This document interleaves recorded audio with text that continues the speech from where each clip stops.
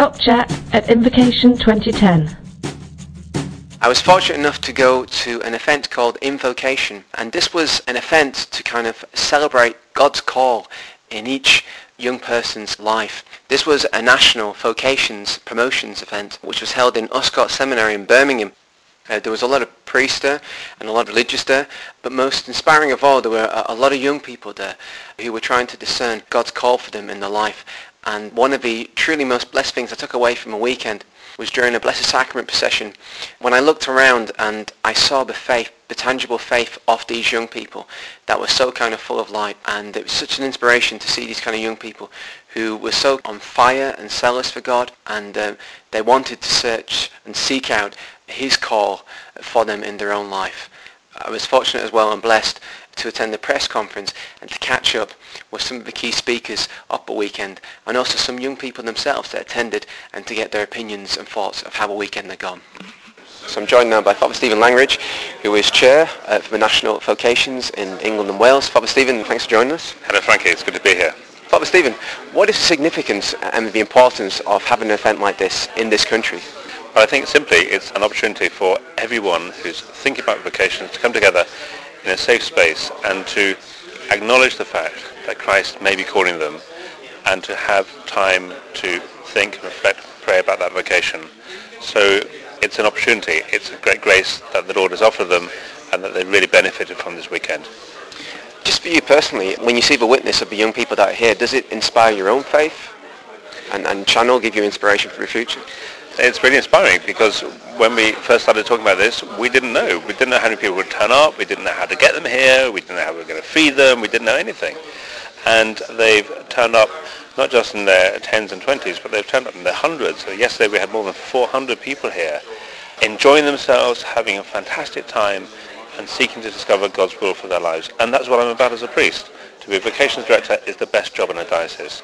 And in light of that, do you see a lot of optimism and a lot of future for the church in this country? Sure, because they've inspired not just us, but they've inspired each other. And lots of young people here today said, can you do it again? And next time I want to come with my friends. So it can only get bigger and it can only get better. Thank you, Father Stephen. Thank you. So I'm joined now by Dr. Andrew O'Connell, who's one of the keynote speakers here, Communications Director for Presentation Brothers over in Dublin. Dr. Andrew, can you describe the atmosphere that there is here this weekend? Yeah, I think this is a fantastic atmosphere. You've got a lot of people who are here for the same reason, which is to try to figure out what it is they want to do with their lives. And that's a very natural and understandable thing to want to figure out.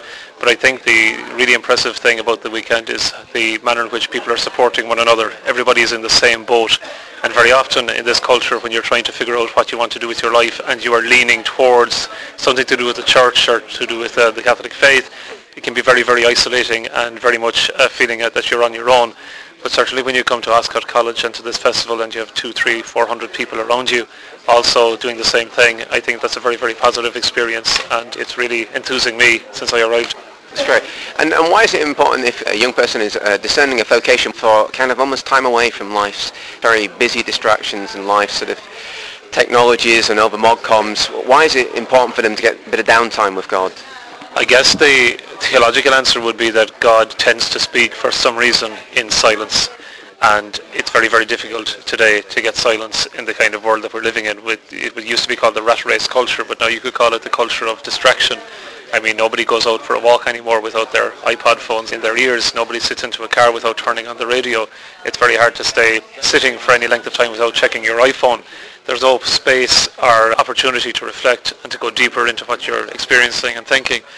And it's only in a period of reflection and space for reflection that you can actually get to the nub of the issue around your vocation in life. So I think one of the great things that Invocation is doing this weekend is not so much laying on these speakers, but also offering people quiet time and space in the chapel for themselves, pauses, lengthy pauses during the day when they can move away from more noise and more talk and actually get a bit of time to think and even to pray. Would you have a particular highlight yourself of this weekend, maybe something that you may take away with you? I think the experience in the chapel, when people are together praying the Liturgy of the Hours, celebrating Mass together, not in an anonymous way, which often is what happens when young people go to a parish where we're in with strangers and we don't know anybody, and you feel in a minority of one as a young person. And I think when you come to Ascot College this weekend for Invocation, you're in a chapel with 300-400 other people, and we're lifting the roof with our singing, and the praying is just incredible, and there's a great reverence and solemnity, not in an overly pious way, but in a sense everybody seems to be on the same page, and that sense of solidarity, that sense of community is not something that you find when you go out the gates of the college. And so I think if there is a highlight, it's probably what we're experiencing together in prayer over the weekend. Andrew, thank you very much. Very good. So I'm joined now by James Blythe. James, why are you here? Why have you come to Invocation? Well, for the last 4 years or so, I've been actively discerning whether I'm being called to the priesthood since I've been about 10. So I'm 18 now. I have been thinking about priesthood since I was 10, and seeing Father Stephen Langridge, who's my diocesan vocations director, since I was about 14, 15. And I wanted to come and meet other young people, many of whom I knew already, but lots of them I didn't, who are both others who are considering the priesthood, but also people who are considering religious life, and talk to them and meet them and spend some time with them and hear the amazing speakers that they've been this weekend. And it's been fantastic. It's been so much fun. I mean, obviously it's been sleeping on hard floors and, school dinners type food, but actually to meet all of these people, to spend time with them, has been so exciting. And I think everyone, as I certainly am, will be going back to their diocese, to their parish, to their school, college, jobs, excited, enthused. Okay, I'm now here with Matt Roach-Saunders. Matt, what will you personally take away from this weekend? Well, this weekend was a great opportunity to put time aside to pray, which is often quite difficult living in the world. So it's great to come away, spend time before the Lord to look for what he wants in my life. It's more of a consolidation weekend for me. Before the weekend I'd been quite firmly thinking about diocesan priesthood, and now at the end of the weekend that's still the case. So there are no shocks. I've met some great people this weekend. The fellowship, the friendship will help to strengthen not just feelings of vocation, but feelings of faith, and knowing there are others like you, other young people, to support you. So I'm joined now by Archbishop Vincent Nichols. Thank you very much for joining us. The Eucharist has been quite key and quite central for liturgy here on this vocation weekend. Why is that so pivotal, and why the great importance of being Eucharistic-centred as people discern their own vocations? Well, I think the gift that Christ gives us in his permanent presence in the Eucharist is the fullest possible expression of self-forgetful love.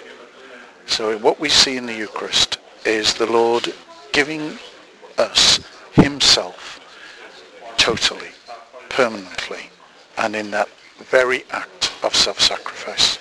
And so for those of us who seek a way of life which is centered on self-gift, on giving oneself, then the Eucharist is absolutely irresistible, because what we see in him, in his presence, is what inspires us and constantly feeds the desire to be generous, which is so often obstructed by all sorts of our own shortcomings. So we come to him in the Eucharist because that's the source of self-giving love, which we want to try, best of our ability, to express in our own lives. And by what you've experienced today, could you try to put it into words of how much of an inspiration is this for the Church in this country? How much does it give you hope for the future of the Catholic Church in England and Wales? Well, I'm very, very grateful to all those who have worked hard to bring this weekend together. It is very inspiring, and it's wonderful to not only see so many young people, men and women, clearly interested in a way of life that's going to offer them so much more than the well-worn tracks of, professional competence and career.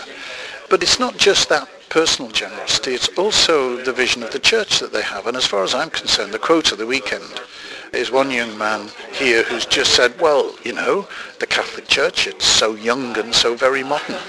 And I think, wow, is that how youngsters see the Church? Then there really is some hope. And there really is a vitality in the Church, which if you read too many newspapers and listen to too many news bulletins, you might lose sight of. So here's the alternative news. The Church is young and the Church is so very modern. Archbishop Vincent Nichols, thank you very much. Okay. Totus2us. For the most tip-top top chat,